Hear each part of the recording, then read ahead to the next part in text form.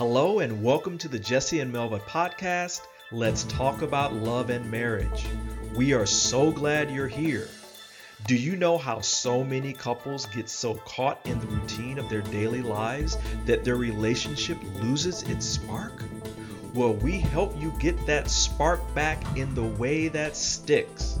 This is the place where you will discover the secrets of happy couples that you can apply to your own relationships. And now, here's Jesse and Melva.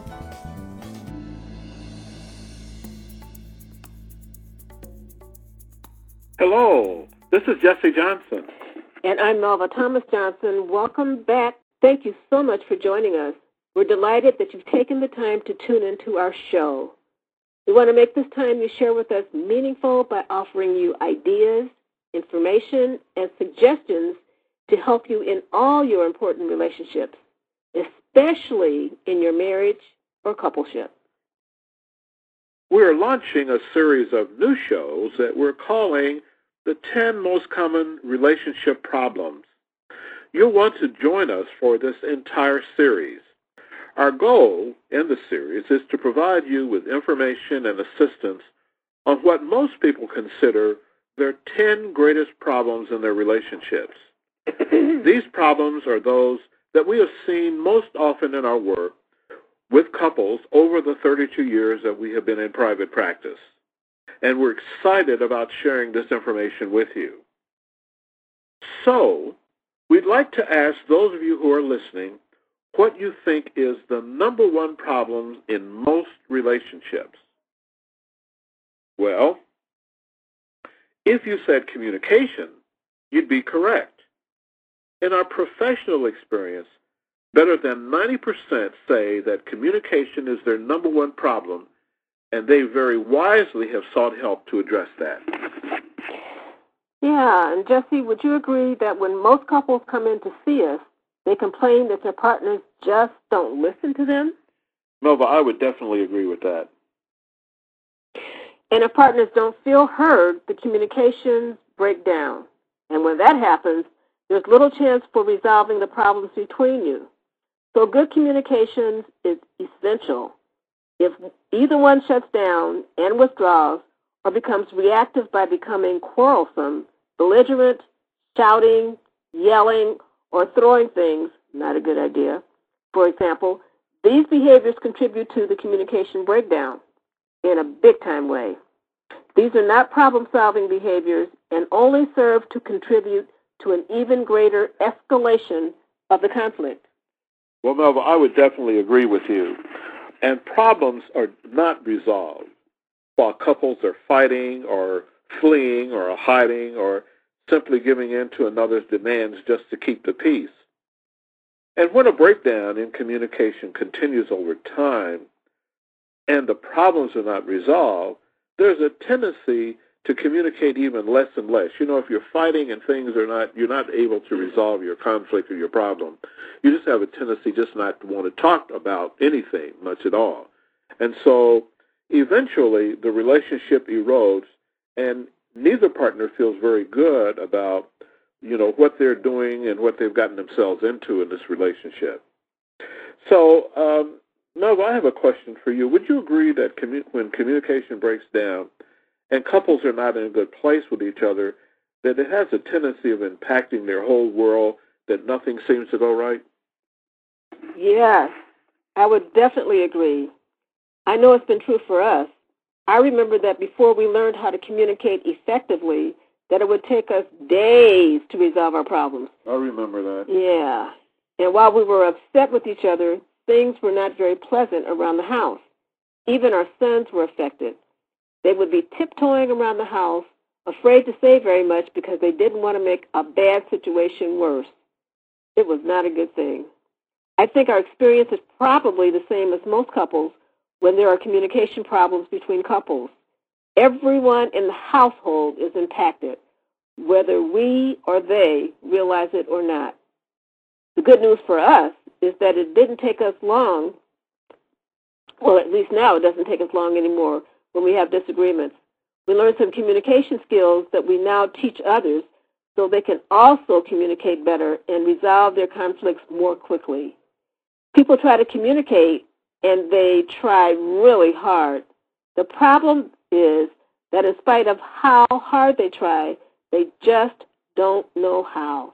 And they haven't learned because no one has taught them how to communicate effectively or successfully, because relationships really don't come with a manual about how to communicate effectively. That is absolutely true. And, Melva, there are a lot of positive payoffs by learning how to communicate effectively. As a man, for example, who all of my life has focused on my work and career, I wasn't aware of how much my work effectiveness and my career success was impacted when we were not communicating effectively at home. I think a lot of people believe that they can just simply go to work and leave their problems at home. That when I shut the door at home, I just go to work and that's it. Well, what we don't think a lot about is the fact that we can't leave our problems at home, that some way or the other, that those communication problems that we have at home have a way of creeping into our work situations. One thing is that it impacts our ability to concentrate completely because either consciously or unconsciously, it's still on our minds. And this has a serious as well as a negative impact on our work effectiveness. So let me give you a personal example. I remember that when I was employed a few years ago in an extremely demanding administrative job in the Detroit Public Schools, that there were times when, before we learned how to better communicate, that was a problem for me in my work. And I know that you'll recall how challenging, Melva, that job was because you and I were in the same department. In fact, we met in that department. Right. I would go to work with a mountain of things that needed to be done. And there were times, of course, when I go to work after we had some kind of unresolved argument or fight that we just didn't seem to be able to resolve. And it wasn't because we didn't try, but because we just didn't know how to resolve the conflict. So I'd go to work, and I'd be so impacted by a conflict that I would I just couldn't wrap my mind around the work that I needed to do. So, I just kind of sit at my desk and would have the work to get done, but it took me some time to be able to shift gears. So I would oftentimes just kind of sit at my desk and really spend some time working on myself, trying to get focused so I could get done what I needed to get done. And sometimes I would manage to do that fairly quickly. At other times, it took a longer period of time. But however long it took, it impacted my effectiveness because I was not going to work and really jumping right into what I needed to get done. And I don't think that my experience with that in terms of my work situation is any different than a lot of other people. When we learned how to communicate more effectively, I went to work, happy. I could go right to work, so I was more effective. I could also manage to handle stress at work better, and I look forward to coming home knowing that I would be greeted with love and affection from you and our sons. And I can't tell you what a difference that made for me. So I want to also make another important point to men.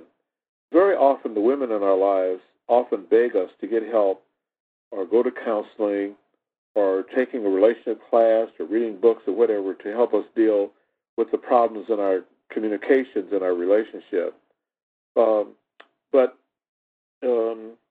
it is usually us men who often resist. We can make all kinds of excuses for not getting help. Mostly it's our false pride and egos that prevent us from getting that help.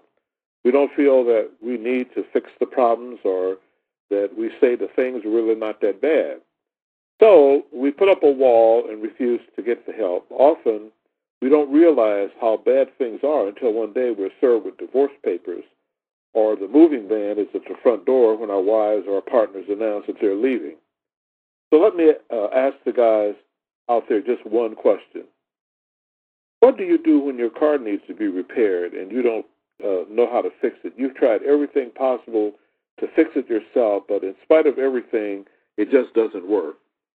So, what do you do when that happens? Well, we take our car to an auto mechanic. Now, we may not want to go, and we may not even want to pay the amount of money that it's going to cost to get the car repaired, but we go anyway because it's important. So if we can relate to that, then what about our relationships?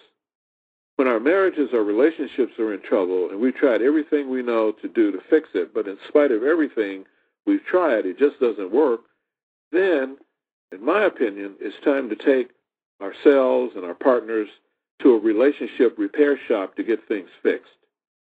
Then our relationships, like our cars, will be able to run on all four cylinders. So, Jesse, I'm so glad you talked about what it was like for you as a man, the impact that problems in communication have on you. I think a lot of women don't really understand it from a man's point of view. So I guess that a lot of men were like you. And, again, we as women, most of us, aren't even aware that the men in our lives are impacted when things don't go well between us. So many of us believe that our men just go about their lives paying little, if any, attention to the conflict. This will probably be new information for a lot of women, information we need to have. Your illustration with men and fixing cars, that's also important. Most women would probably say that their marriage or relationship is more important than a car. I guess that many men would probably disagree, saying that they need their cars to go to work. Women would probably say that while the car is important, that it's no more important than they are as their husband's wife or partner. But I think a lot of women need to know that we think differently. Men are wired differently than women are, and that when women think about relationships and connection, they think about it from an emotional point of view. And many times, men are wired to think in terms of logic. So if they use this example to give information about how they think about it, we as women need to stretch out of our way of thinking about it and pay attention to how they experience it so that we can be more empathetic and compassionate and therefore more effectively raise the likelihood of working things through. Right. Well, I'd also like to add another important part, and this applies to the man's logic, okay?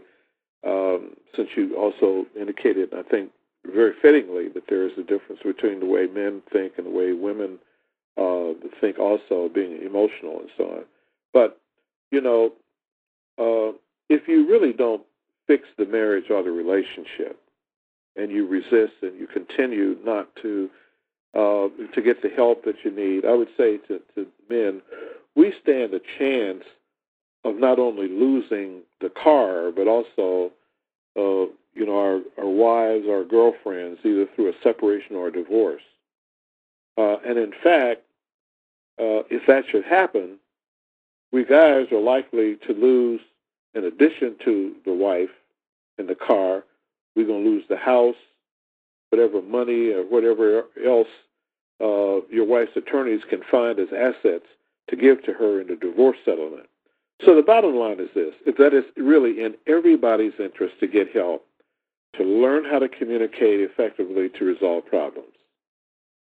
So Melva, right now I'm thinking about those couples who have been experiencing long-term problems in their relationship because of their inability to communicate effectively. The impact must be considerable and quite painful. It's not surprising that over time the pain may become so intense that couples do decide that the only solution is to separate or divorce. And when people make that kind of decision, that's really, really unfortunate, because so often those relationships really can be changed and turned around significantly when couples learn how to communicate more effectively.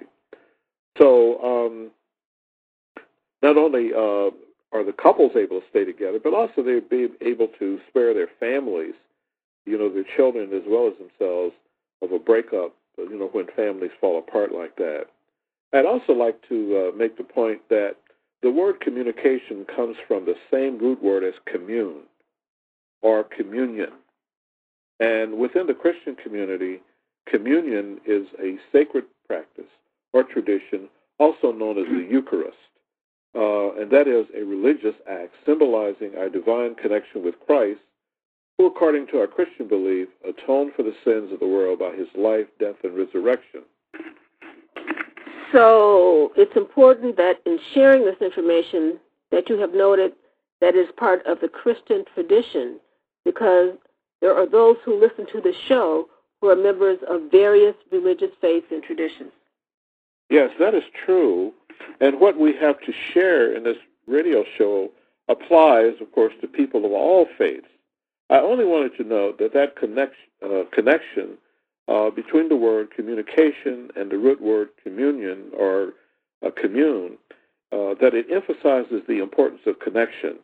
The word communion denotes our relationship with God, and communication often meaning our relationship with each other.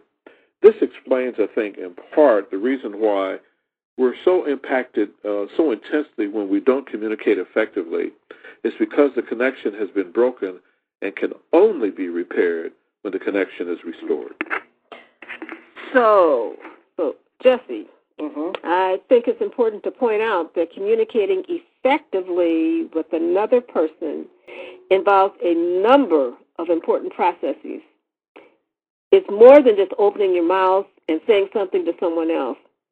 So why don't we share with our listeners some of the important aspects of communications between people? Okay, Melva.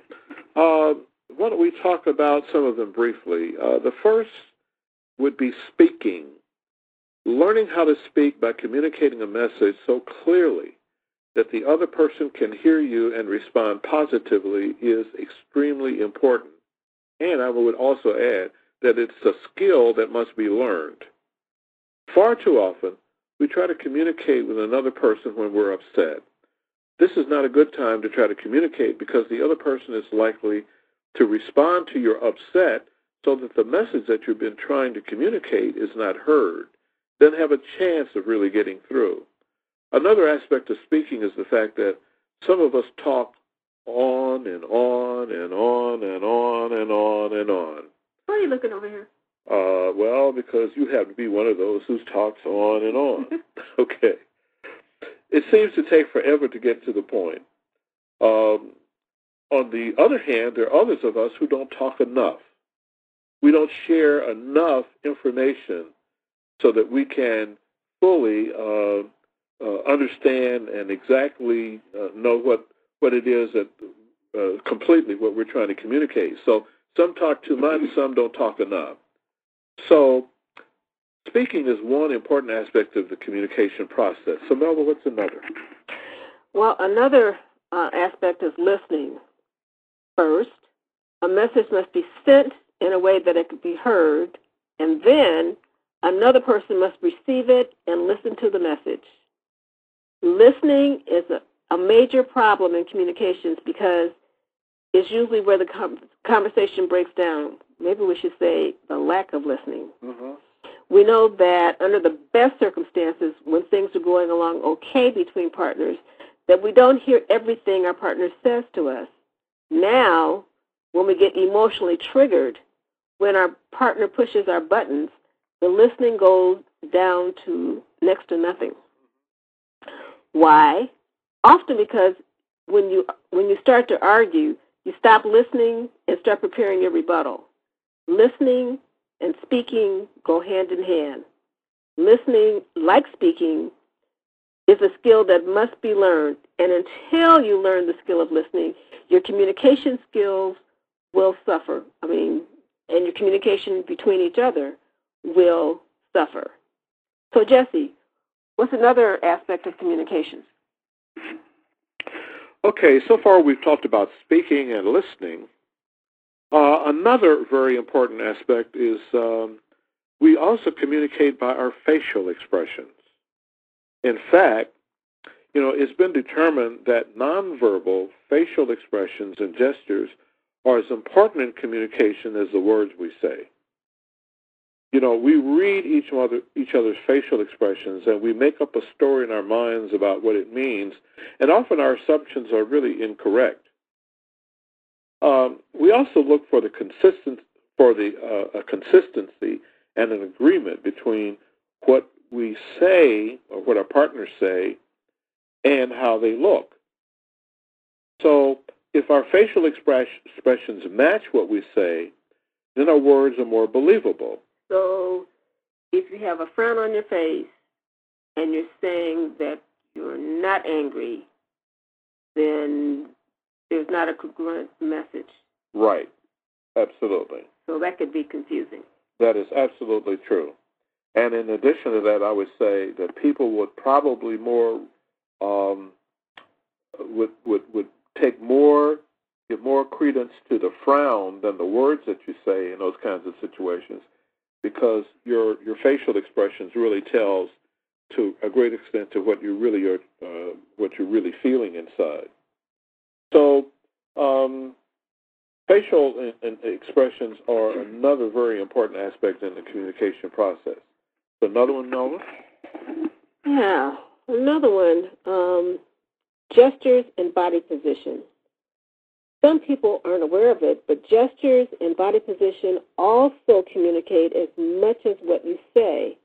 For example, everyone knows what giving someone a finger means. I mean, everyone. You don't have to say a word. Or we also know what it means when you're talking to someone and they turn their back on you. Big message. Putting your hands on your hip or turning your head or stamping your feet also communicate the message. And those are big exaggerations, but the point is well taken. Yeah, well, that's the point that we wanted to make. Right. That we wanted to offer something that people could really understand. Yeah. So the bottom line is this. If you want to have a successful relationship, you must learn how to communicate effectively. Then the question might be, so how can we learn how to communicate? Where can we go for help? We have a question from one of our listeners who heard us at a talk one time. Actually, they heard us recently talk about how important it is to set an appointment to have an argument. Mm-hmm. You want to answer that one? Well, you can. Why don't you? Can I? So one of our favorite things to advise people to do is when you are upset about something, it's important to have a safe environment to get your message across and also to listen to the other person's message. So we have couples make an agreement to have an argument in a very safe and structured way by appointment only. So, again, thanks for listening. Remember that we'd like to hear from you. You can drop us an email with your questions or comments. This has been Jesse Johnson. And Melva Thomas Johnson. Thank you for listening. Wishing you success in all your relationships. Take care. And bye for now. Yeah. Thanks for listening to the Jesse and Melva podcast, Let's Talk About Love and Marriage, where we help you get that spark back in your relationship. Don't forget to subscribe, share, and listen to all of our shows. We post new shows every week, and we want to help each of your relationships. You can receive even more great information from successful couples by visiting our Facebook group, Tips for Success in Love, Marriage, and Life. It's easy. Just search for Tips for Success in Love, Marriage, and Life at facebook.com. Also, don't forget to follow us on social media. See you next time.